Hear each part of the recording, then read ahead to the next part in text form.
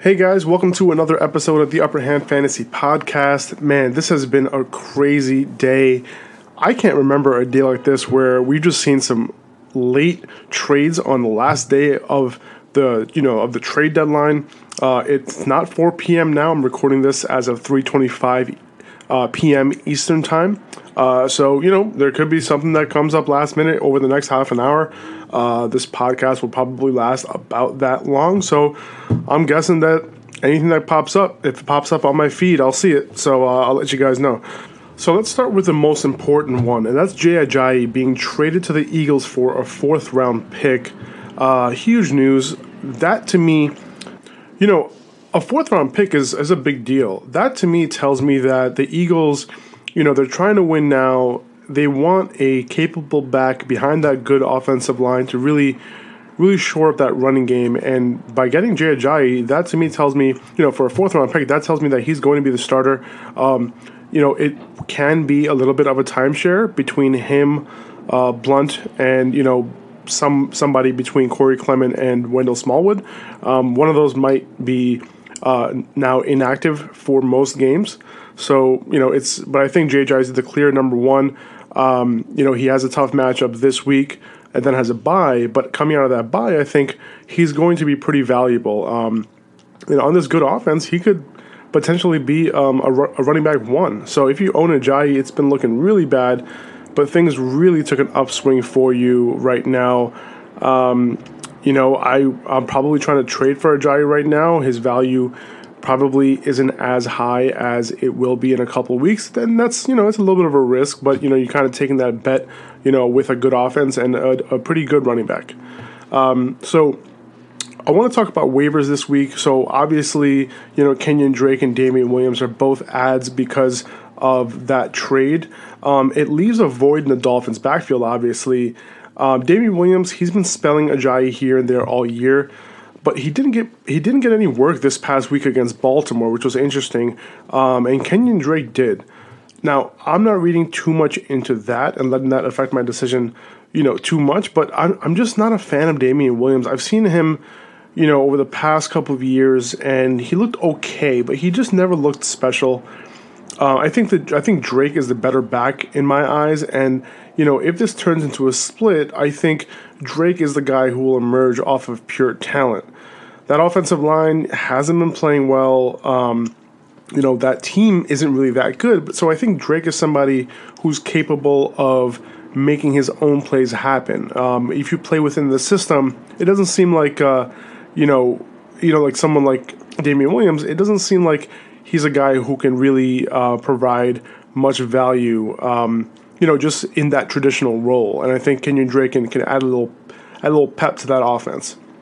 And I do think a shakeup in this backfield, can definitely change things. So I would try to add Drake over Williams, but, if I can't get him, I'll still be putting in a claim for Williams as well.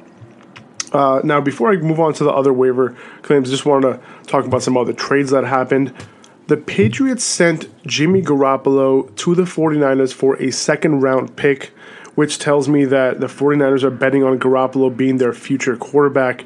This is a big deal. C.J. Beathard, he's going to start this week, but I would assume that Jimmy Garoppolo will take this opportunity to start learning the playbook and, be in there the following week in Week 10. So that's what my guess is. I think Jimmy Garoppolo brings a little bit of hope to this offense.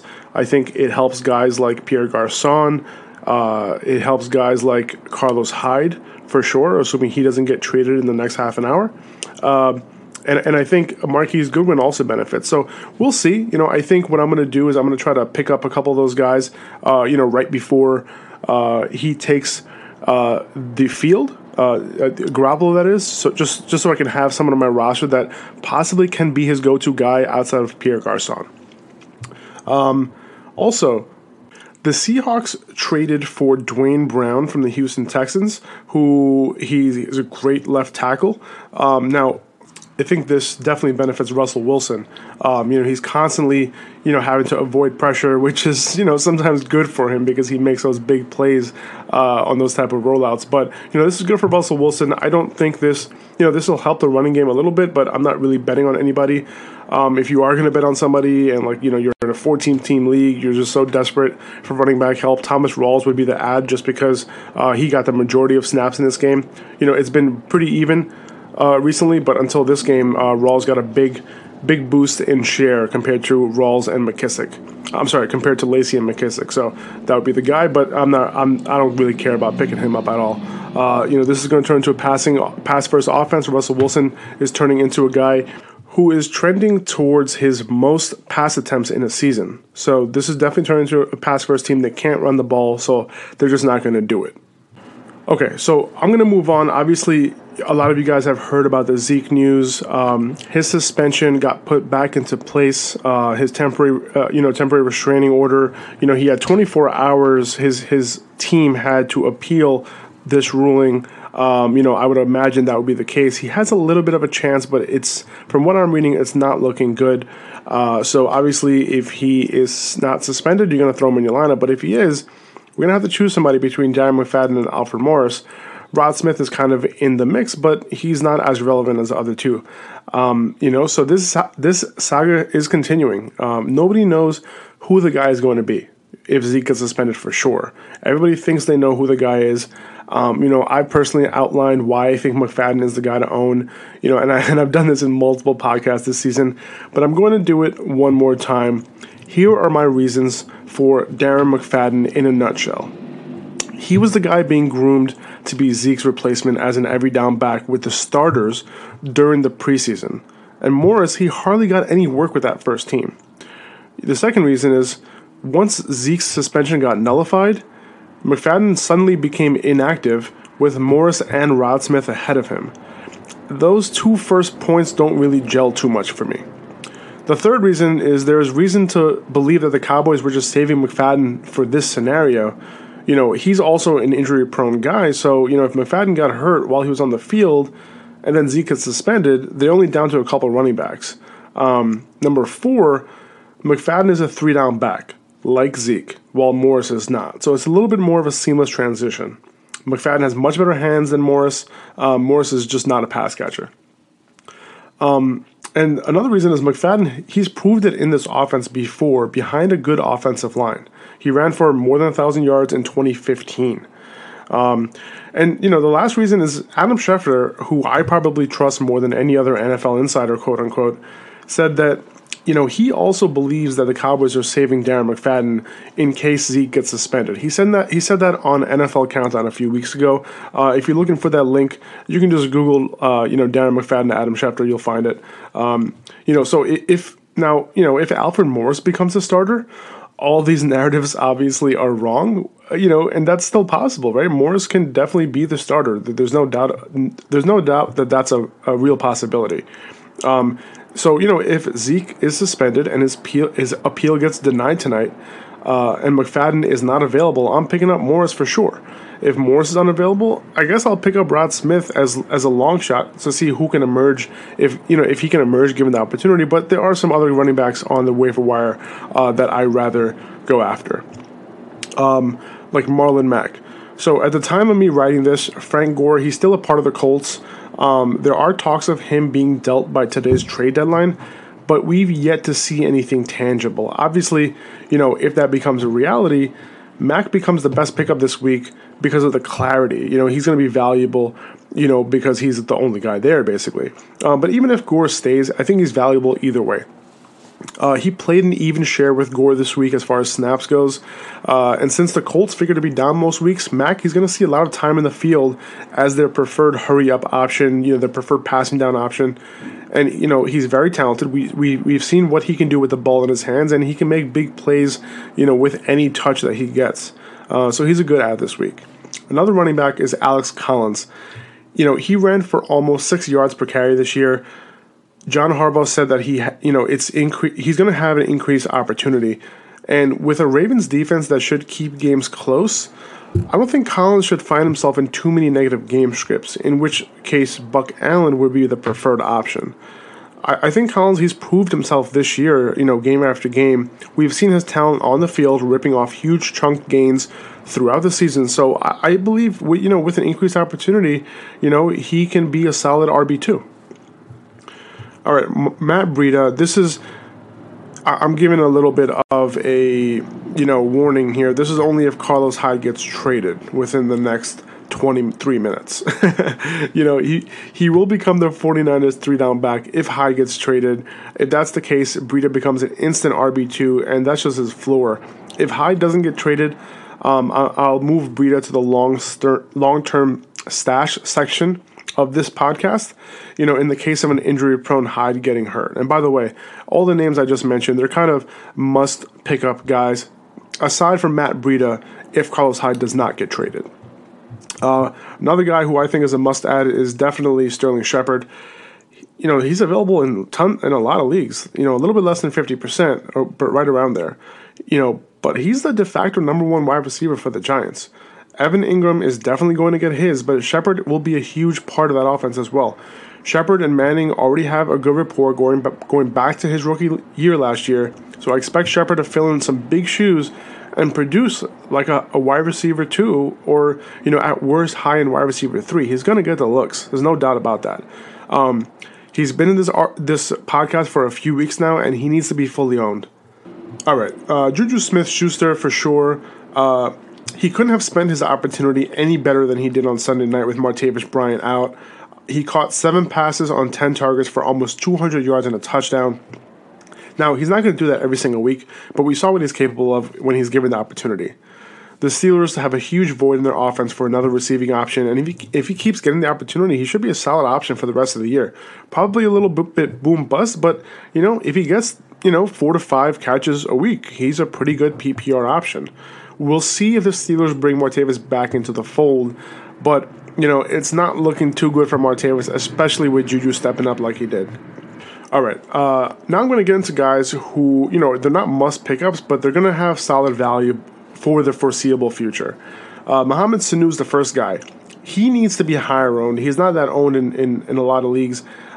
He's seen at least 6 targets in each game this year that he finished, besides the one he got hurt in.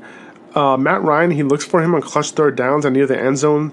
I think this offense is trying to find this groove. But Sanu, he's been the one bright spot, being a bit of a comfort target for Ryan all year. Right now, he's a solid wide receiver 3.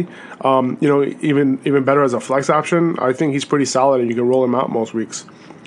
Vernon Davis, he's done well all year, even while Jordan Reed was healthy. In the 4 games before Dallas, Davis, he's had 58 yards or more, ripping off big gains. He's a big play tight end. And with Jordan Reed always hobbled with injuries, and this week he's nursing a hamstring injury that will likely keep him out this week, week 9.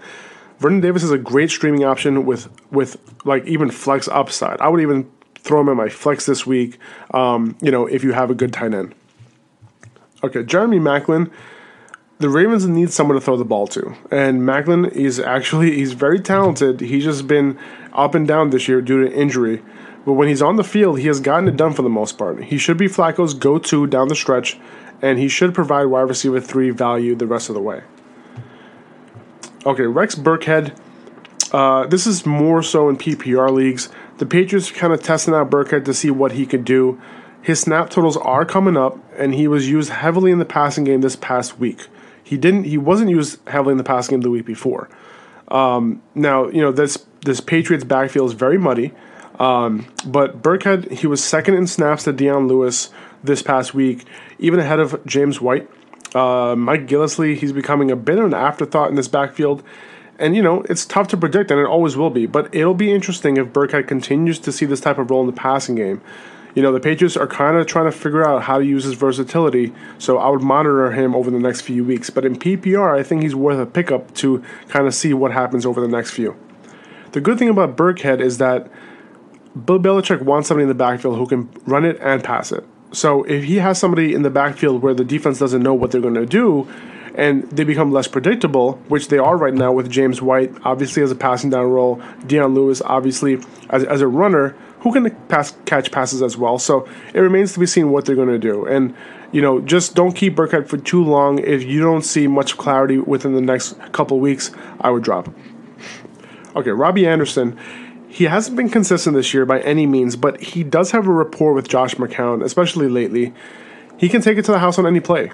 He's a poor man's Deshaun Jackson. And that poor man's that Deshaun Jackson, he's always had fantasy value. So I think Anderson, has value as well. We're never going to know when to play him, but he's a solid wide receiver 3 or flex option most weeks. Understanding that, he's boom bust.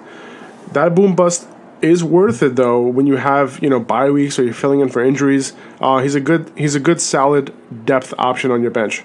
Now, if the Jets fall out of contention and they want to move forward, it's very possible that Bryce Petty takes over at QB.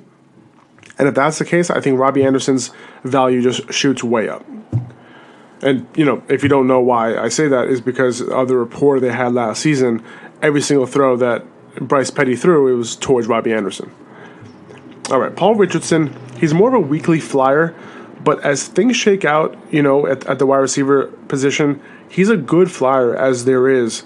While Russell Wilson starts to pass more and more, like I mentioned earlier, he's on pace for the most attempts of his career. The Seahawks can run the ball. Richardson has been one of the most reliable targets so far this year. He's more consistent than Lockett and has shown his ability to scramble along with Wilson for huge plays, which is a big plus. I mean, we see how often Wilson likes to scramble. He looks towards that end zone to see who's open, and Richardson did that twice. I'm really liking how Richardson is looking in this offense right now.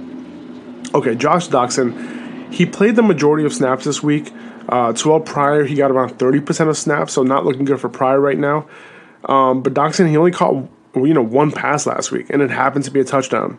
So he's not a preferred play of mine this week. But the reason why it's okay to play him if you have to is because the Redskins, they're going to try to get him more involved, and he's seen the field. I'm definitely trying to find a better option this week, but he's a great stash since he has the talent to become a high-end wide receiver 2 with volume in this offense. There's a huge void for a wide receiver to step up and be the number 1. Jamison Crowder was the guy last week, but it remains to be seen who will be, the guy on a consistent basis. Okay, Cooper Kupp. His target share has been all over the place this year, but he's seeing a ton of red zone targets close to the top of the league. 10 target games, like the one he saw before his bye in week, what week was that? Week 7? That's possible too. But he's also had some 2 and 3 target games as well. With not that many options at wide receiver in the waiver wire, I think Kupp is someone who should be rostered and can be played as a low-end wide receiver 3 flex option with that red zone target upside to get some touchdowns. Okay, Ted Ginn. He's really stepping up lately. Willie Snead hasn't found his way back into the offense yet. He only played a handful of snaps last week. And, Ginn is useful. He's going to have, he has some boom-bust nature to him as well. But, things are looking better than he did, than it did for him in the beginning of the season. And it looks like things are clicking a bit more for him and Drew Brees. He's a desperate start most weeks, honestly. Not someone I want to rely on. But his upside is worth throwing him into my lineup if I'm hurting with bye weeks or injuries. Okay, back to tight end real quick. Jack Doyle. He's been Jacoby Brissett's favorite target this year. He's the only guy I really trust on this Colts offense, to be honest. In PPR, Doyle is definitely a weekly start at tight end, but he also provides flex value as well. He's had less than 7 targets only twice this week, so I am rolling out Doyle with confidence most weeks. Okay, another tight end, Tyler Kroft. With no Tyler Eifert, Kroft has been getting it done for the most part. He's been Andy Dalton's favorite red zone target outside of A.J. Green, and sometimes he even prefers his tight end to A.J. Green in the red zone. There aren't too many passing options outside of them, so you're really banking on touchdowns with Kroft, but at least he's getting decent volume. You can't really say that about most tight ends who are getting looked at in the end zone as much as Kroft is and will. Greg Zuerlein. Yes, I am mentioning a kicker. He's killed it this year for fantasy owners, and he could be in a lot of waiver wires because of his bye this past week. So I'm going to take advantage if my kicker isn't as good. Okay, a few guys that are long-term stashes. More of a lottery ticket. Possibilities. Danny Woodhead, PPR only. He's eligible to return in week 11. He's going to be back in his role as the pass catching running back out of the backfield. If you're in a full PPR, he'll be a great add and can be a potential RB2 the rest of the way. He's a much better version of Buck Allen, and I'm just hoping he doesn't get hurt again. But if you're in a PPR, even a half point, he's definitely worth a stash in PPR. And a half point, maybe I'll wait a week. But honestly, if you're in need of running back, he should step in and provide some value. D.D. Westbrook, he did very well in the preseason. He had a really good one, and he's eligible to come back this week. Now, there's no word on whether the Jaguars are going to activate him, but if he's still in your waiver wire, he's a good scoop to see if he can be plugged into this offense and get some volume from Blake Bortles. He's very talented. He has huge upside, but there's always the question of whether he'll get consistent volume ahead of Marquise Lee and ahead of Allen Hurns. So I think he's a good stash. Hopefully things turn up for him in the next couple of weeks. Okay, Jamison Crowder. I'm not buying into Crowder becoming the number one guy just yet, even after that big game he had. But Jordan Reed is probably going to be out for week 9, and I think Crowder, he's going to become a go-to option for Kirk Cousins again. As we've seen in the past with Reed, when Reed is out, Crowder does pretty well. So if that happens, there could be some momentum built for Crowder over the next few weeks. I need to see more of a consistent target share for me to start him every week, but I'm okay starting him this week without Reed. Okay, Corey Davis. He's been hurt since week 2. He should be entrenched as a starter once he's back. He saw some good target volume in the beginning of the season before he got hurt. He can be back against this week against the Ravens, against whom I probably wouldn't play him against. But he's more of a wait and see. In case his role becomes a major part of this offense. If he's plugged right back into the starting lineup, I think he can have a major role. Mike Williams. He has a bye this week, but he could come out of it with a bigger role. He should be a big touchdown threat in this offense. But we've seen rookies not get the reps in this offense that we like. His snap share has grown since he came back from injury, so he's a good stash in case he becomes a go-to for Phillip Rivers. Okay, so those are those stashes. Now, QB streamers, Tyrod Taylor against the Jets in New York, Josh McCown against the Bills at home, Jared Goff at the Giants, CJ Beathard against the Cardinals. The only guys that I feel more confident in, definitely Tyrod for sure. Josh McCown, somewhat confident because he's just been getting it done lately. Jared Goff, he's pretty good streamer against the Giants who haven't been playing well this year on defense either. CJ Beathard, not as confident against the Cardinals, but honestly, the Cardinals haven't been good on defense. So he's an okay streaming, especially in deeper leagues.